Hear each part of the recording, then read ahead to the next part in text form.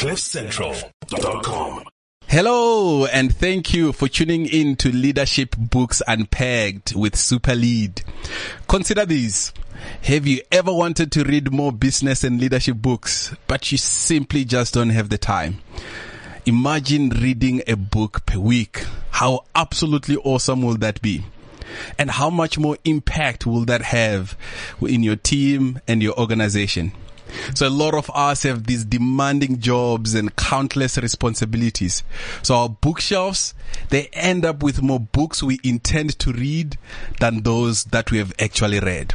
My name is Manda Chiflaro. I'm the CEO at Super Lead, which is a strategy consulting and leadership coaching organization. And on this show, we deep dive into a leadership topic, which we anchor on a leadership book that we feature per week. And we share actionable insights aimed at advancing your leadership excellence. I'm joined here at Cliff Central Studio by my co-host, Ngobile Ngobo, who is a director at Alpha International. Ngobile, welcome to today's show. Hi, Manda. It's good to be here again for another week, unpacking another book. Excited to dive in. Fantastic. Now, to you, our listeners, are you perhaps in a team that needs urgent turnaround in its performance? Do you perhaps lead a team that has these problems or challenges that you probably think this will never get better? So, if any of those questions are yes, stay with us as we unpack literally how to turn that situation around. But before we do that, we don't just like to jump from one show to the other. We like to kind of do a little bit of recap. So, Ngobile, last week we spoke about this big idea of OKR and measuring what matters. Any reflections and perhaps some things you may have applied last week? Yeah, so last week's book was Measure What Matters by John Dewar, and it looked at OKRs, objectives and key results, and it was a simple idea that drives 10 times growth. And this was really about investing in everyone knowing the objectives that we set as an organization or company and how we each contribute to achieving those great results. And so you'll remember we looked at Google, the Bill and Melinda Gates Foundation, and other examples of companies that benefit from this. But what I really liked was looking at management-based objectives versus OKRs. So this idea of how we can use performance reviews not as a once-off assessment, but as an ongoing review of how we're meeting our goals. Lovely. And looking at what changes we can make in real time so that those that I lead are committed to the results. So I really like that takeaway. Not just one meeting, major meeting of performance. How did you do? And then we need to for decide the last 365 days. But rather like ongoing. How can we meet our results together? Lovely. And in that meeting, right? So you got to do this review, and we have to get the 10% salary increase for a producer. Yes. And all of it in I think she said 20. I think you've lowered. Okay, she just wants more money. It doesn't matter. Let's not let the percentages get in the way of more money for a producer. All right. So there you have it. After all these weeks, I think we are getting closer to that increase. And I know your boss is listening. So for today's show, so many leadership teams of small or large businesses, they have this enormous task to have to turn around performance, perhaps of a business unit or a function, or perhaps the whole organization, especially now at the heels of the COVID pandemic. And to that end, we are talking today about how to relentlessly implement a turnaround strategy.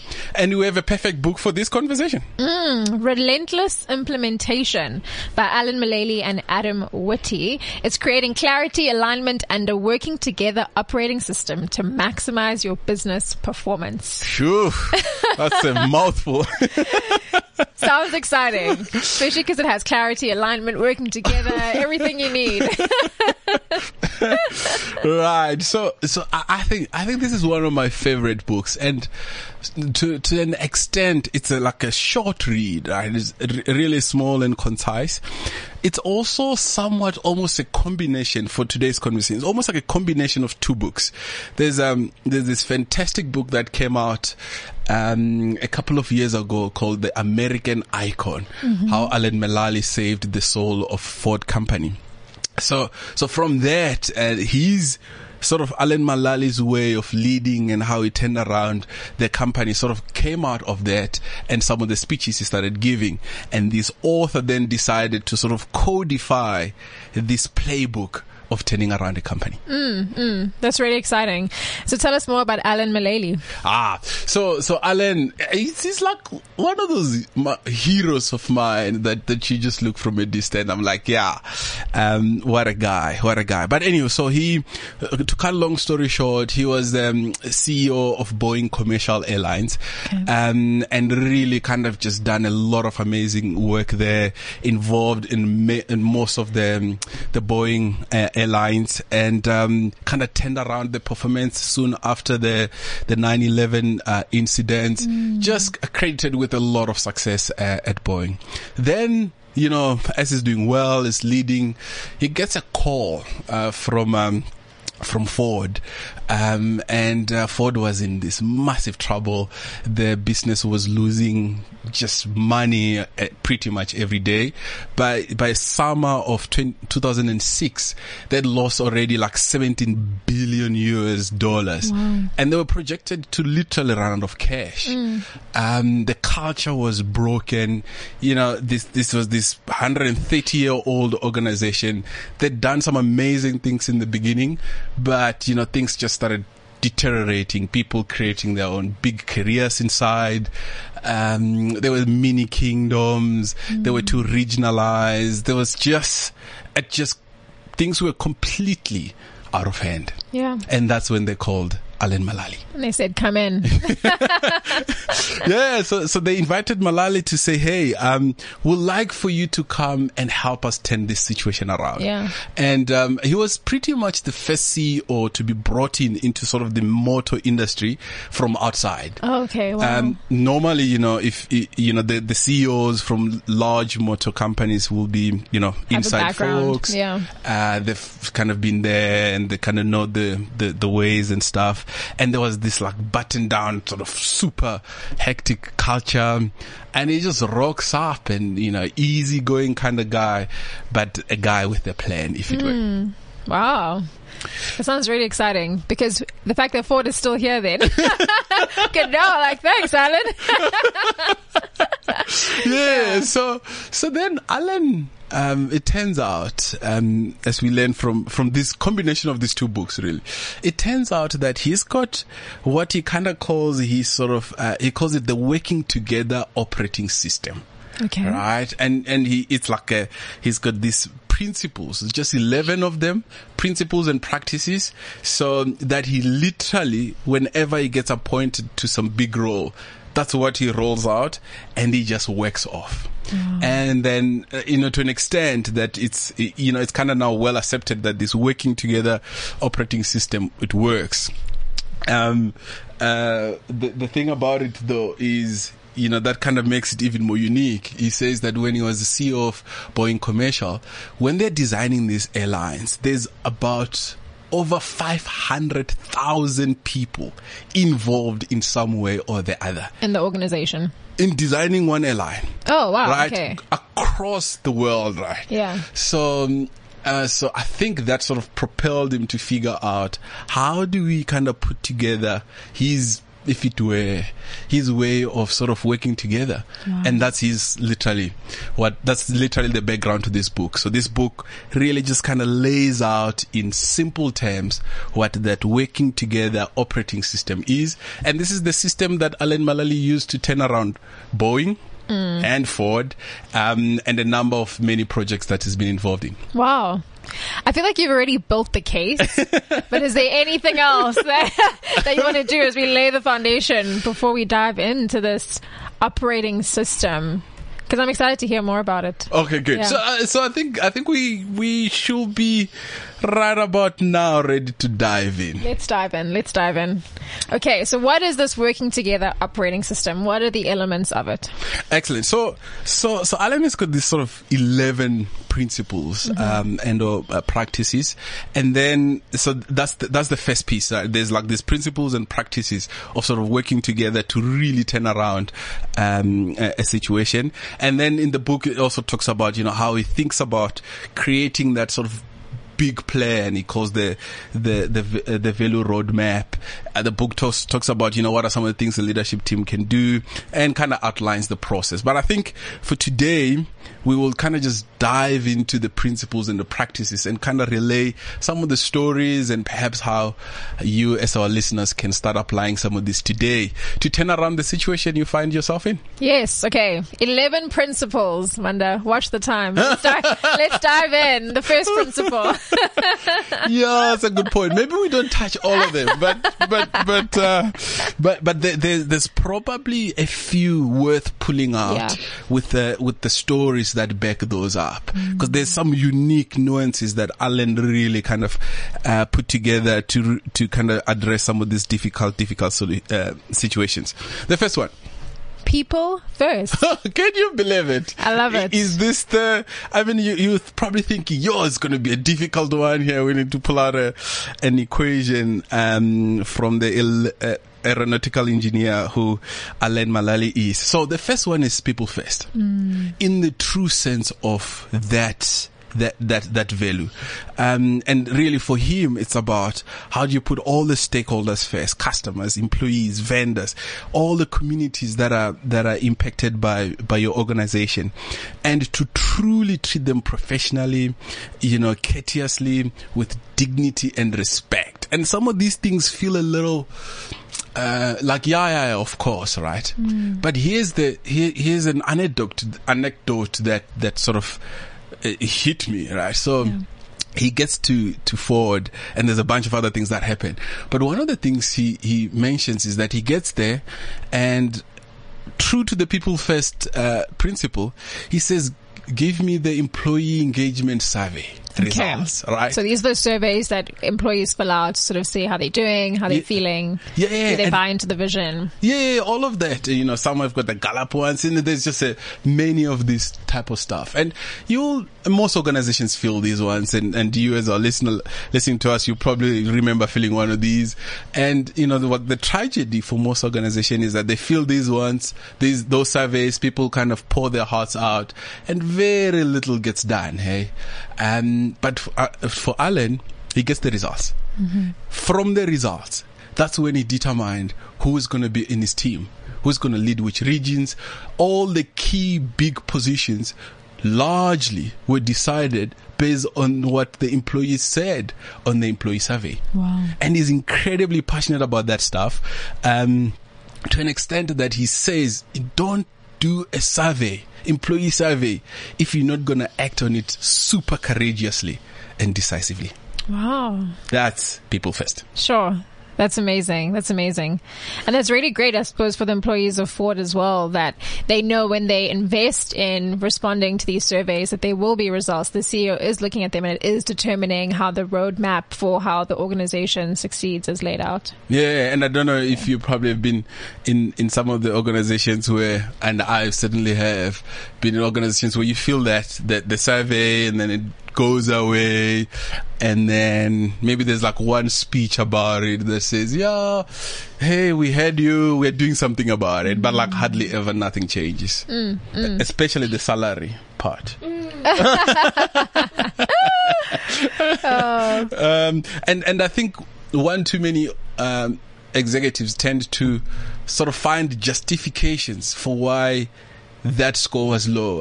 It's because, yes, we did a restructure. It's because, it rained too much in KZN. Or whatever the story is. I think the first encouragement is, if you're gonna really turn around an organization or a team, this value of putting people first truly needs to be authentic and perhaps be adopted without, not with half measures. Sure. Yeah.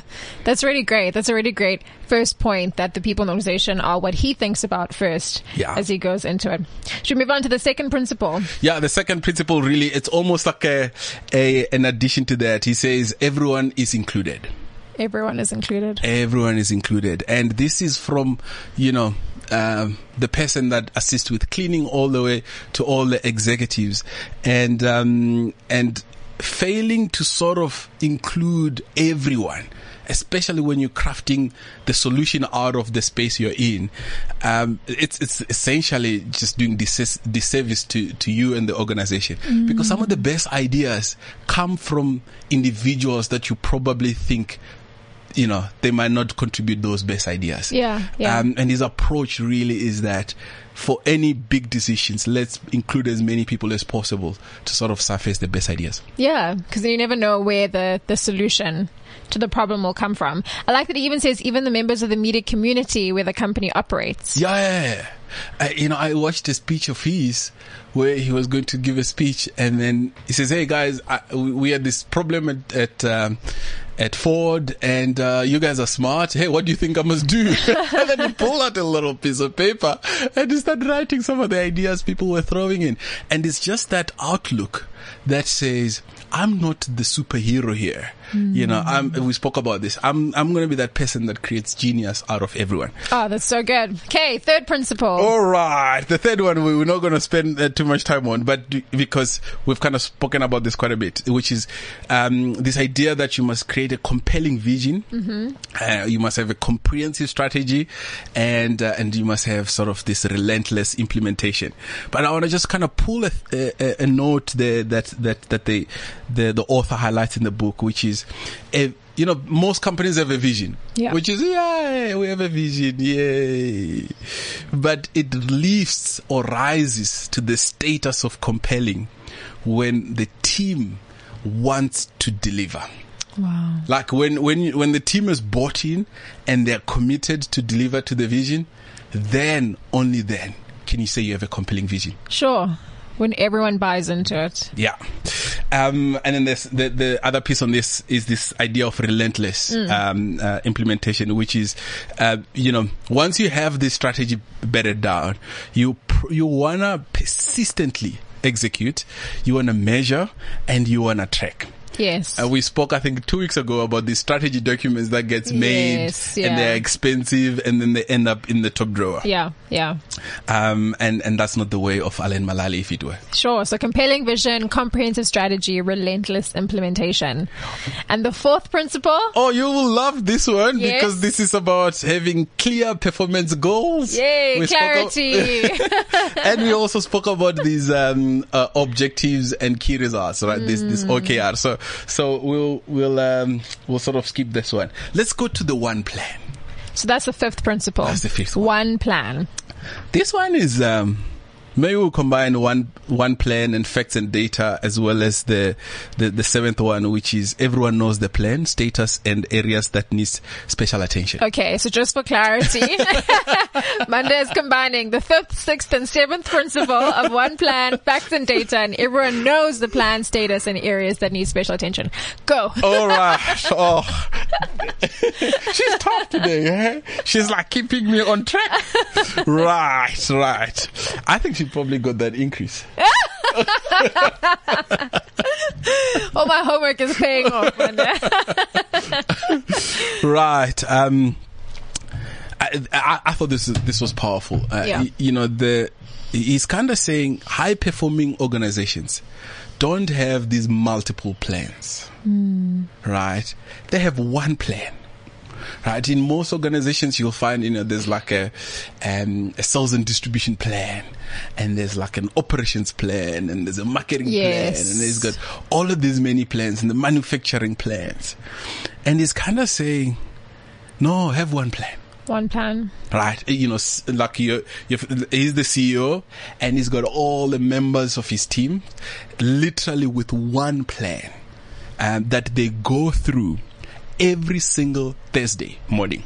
Right, that's what he did. 6 a.m. every Thursday. All his leadership Why members, 6 a.m. though? I think they wanted to adjust for the time zones of the other many countries. Sorry, I know that wasn't the point of what you were saying. but also, like, if you're in the US and you have to be up and ready with your plans and your presentations by 6 a.m. every Thursday. And in the book, they emphasize that these, what they call the business plan review meetings, like, they shouldn't move, right? They stay there every single week. You run them for him. He ran them for 2 hours. Now, so he's got all his leadership teams, right? Yeah. They've crafted this one document with every single detailed plan of how they're going to turn around the business, which they kind of, there's a process of kind of going to work that out, the strategy. But then the important thing is you translate all of that into one big document that you look at every week. Yeah. Most organizations, they will do the strategy and everybody has their little plans.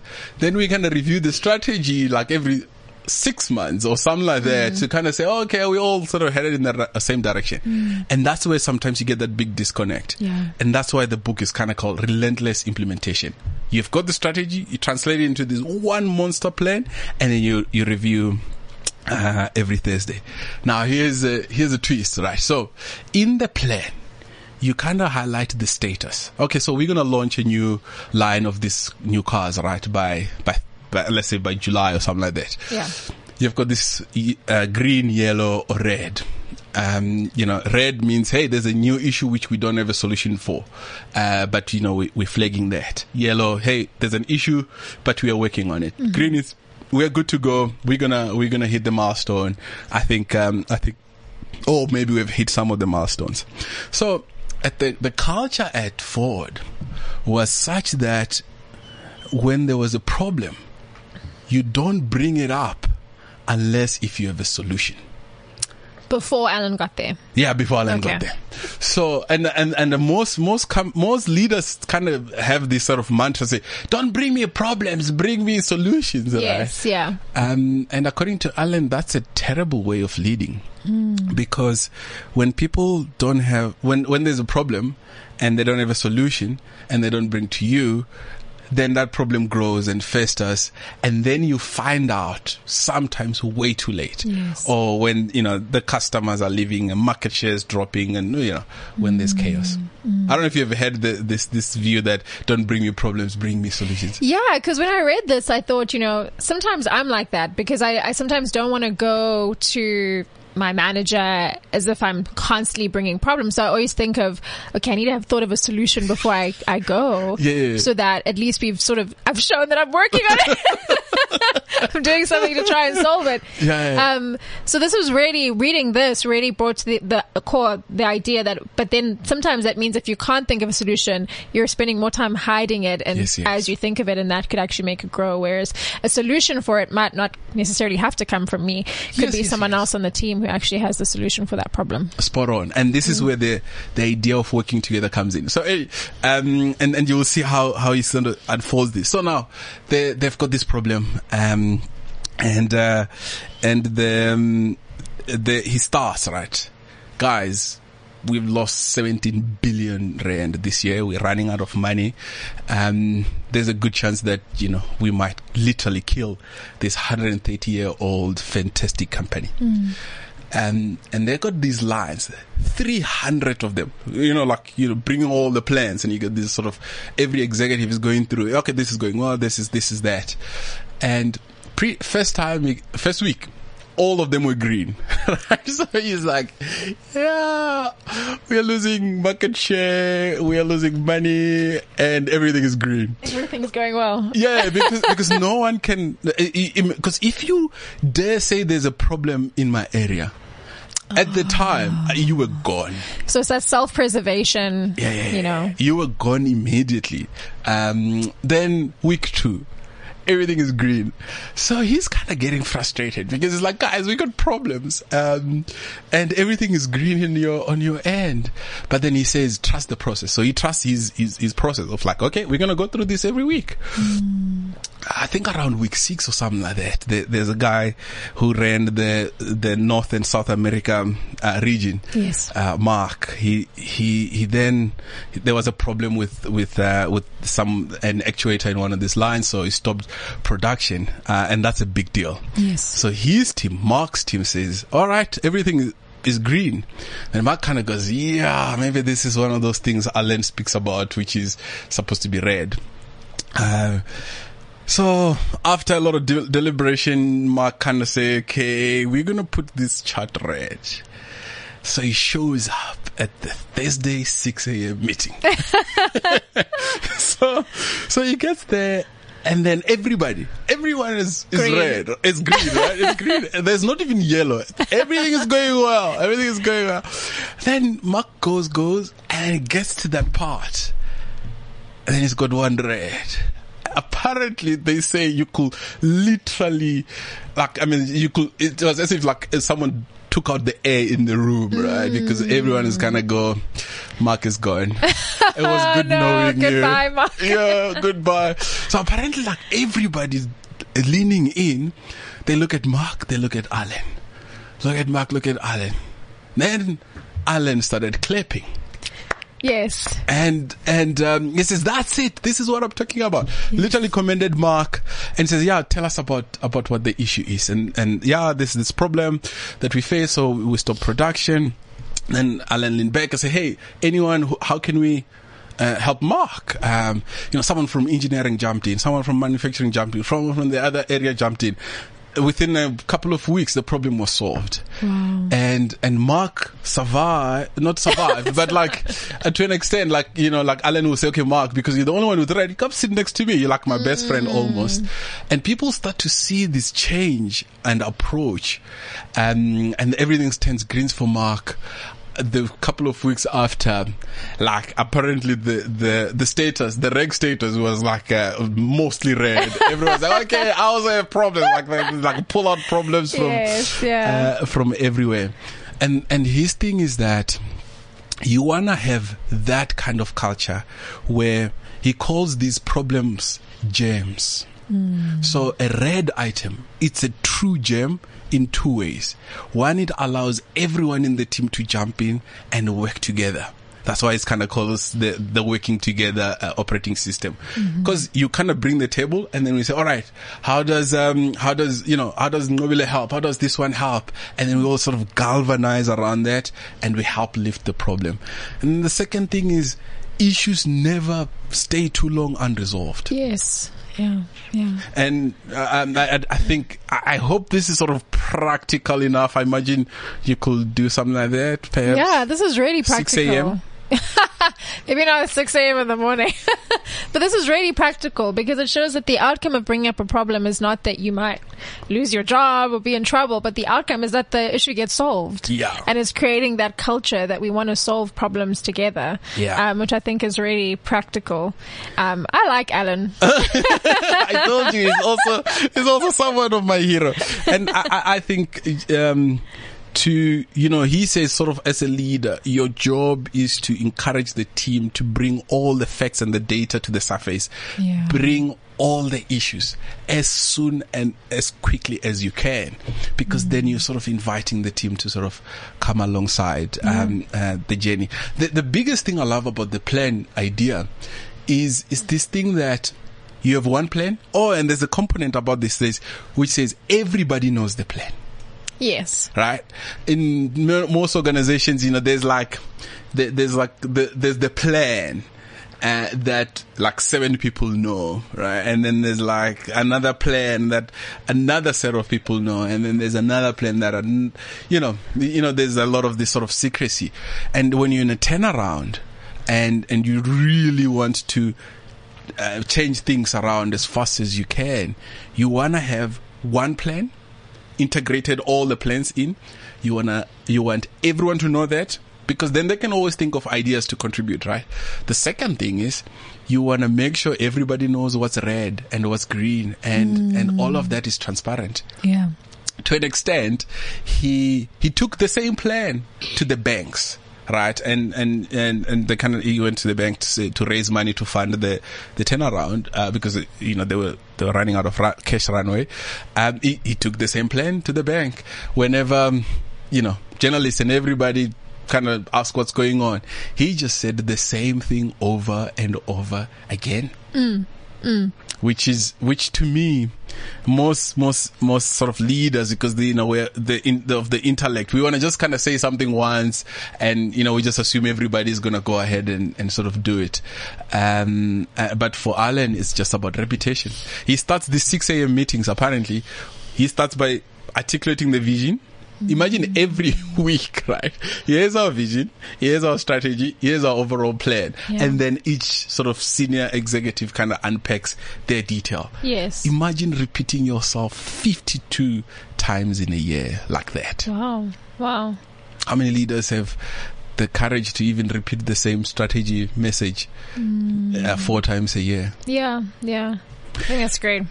Good. Okay, we brought in 5, 6, and 7. So All we'll move right, on to so principle number 8. Ooh, so this is going well. I think we're gonna pull this together quickly. So now, number 8, really, it's just about this idea that you wanna have this sort of find a way attitude, right? Okay.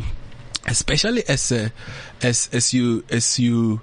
leader, your outlook informs a lot about what people will do. And the author goes on to literally say that your outlook really informs the results.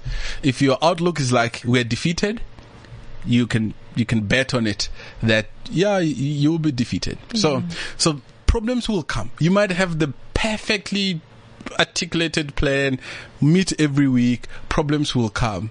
The key there is that we must, as a collective, have these things. Okay, we got a problem, we got a red here, but we will find a way. Yeah. And I like this because it's not just around just being positive for the sake of being positive. Yes. We're really being positive in a way that says, we know there is a solution, and so we're going to focus on finding a solution to this problem. Yeah.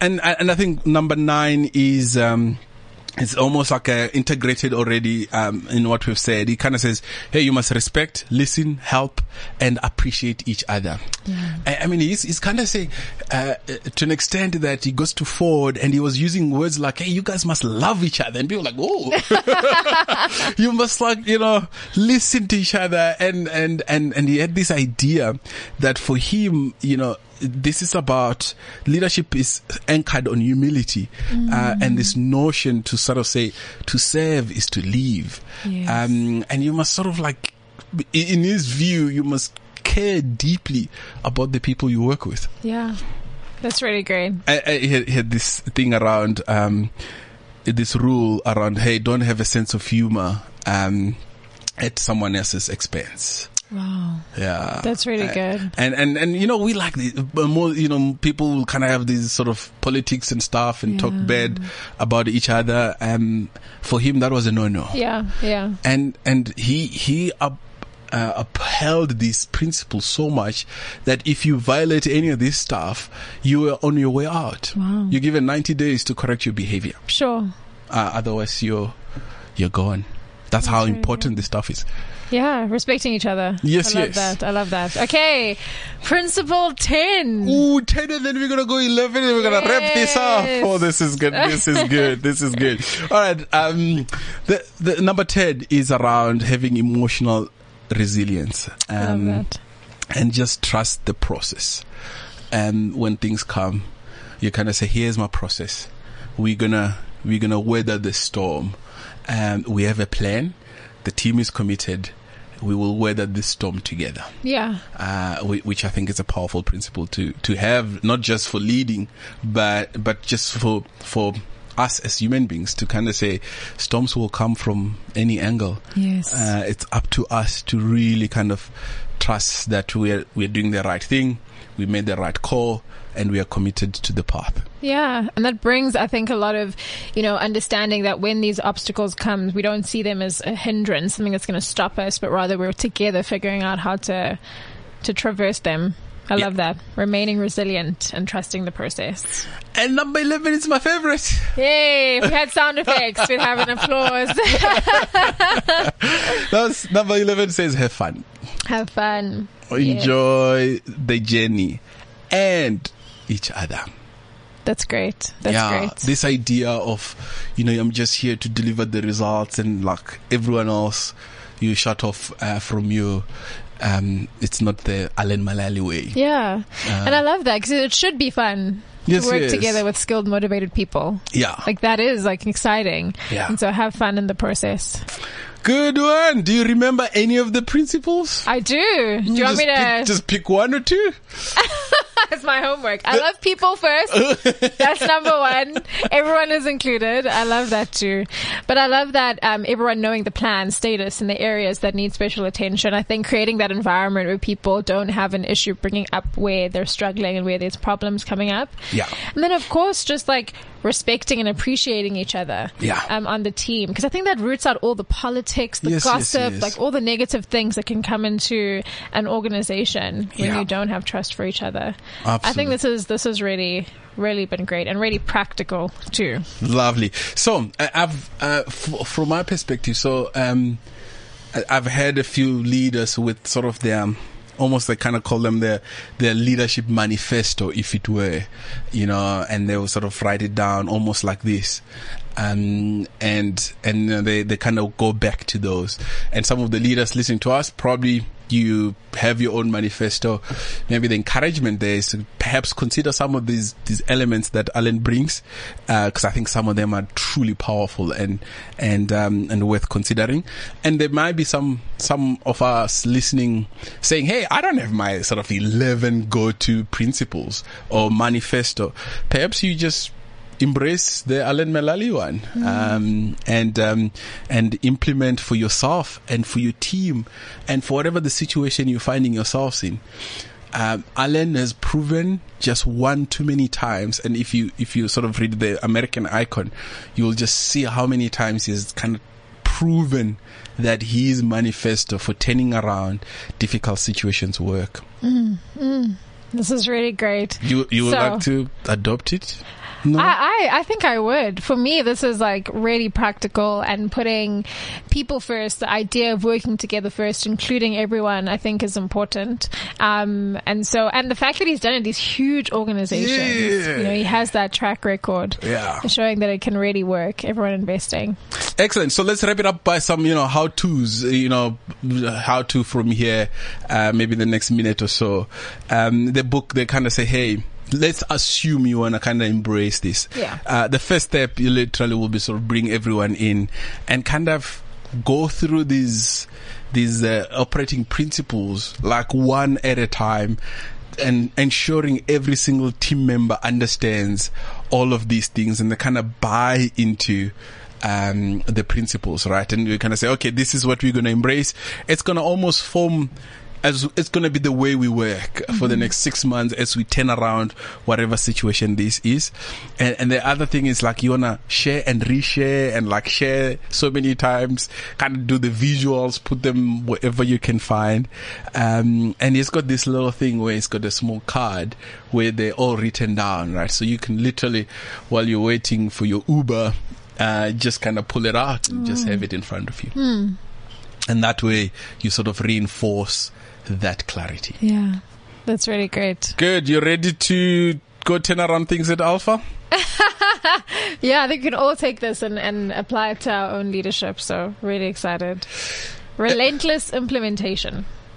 Excellent. So, we wish you well as you face the situation that you need to perhaps consider turning around. Even if it's urgent, it might look super impossible, and that's why we brought in sort of this playbook from Alan Melali, who has literally kind of just applied the same playbook in almost impossible situations and came out on top. So until then, go out there and super lead. CliffCentral.com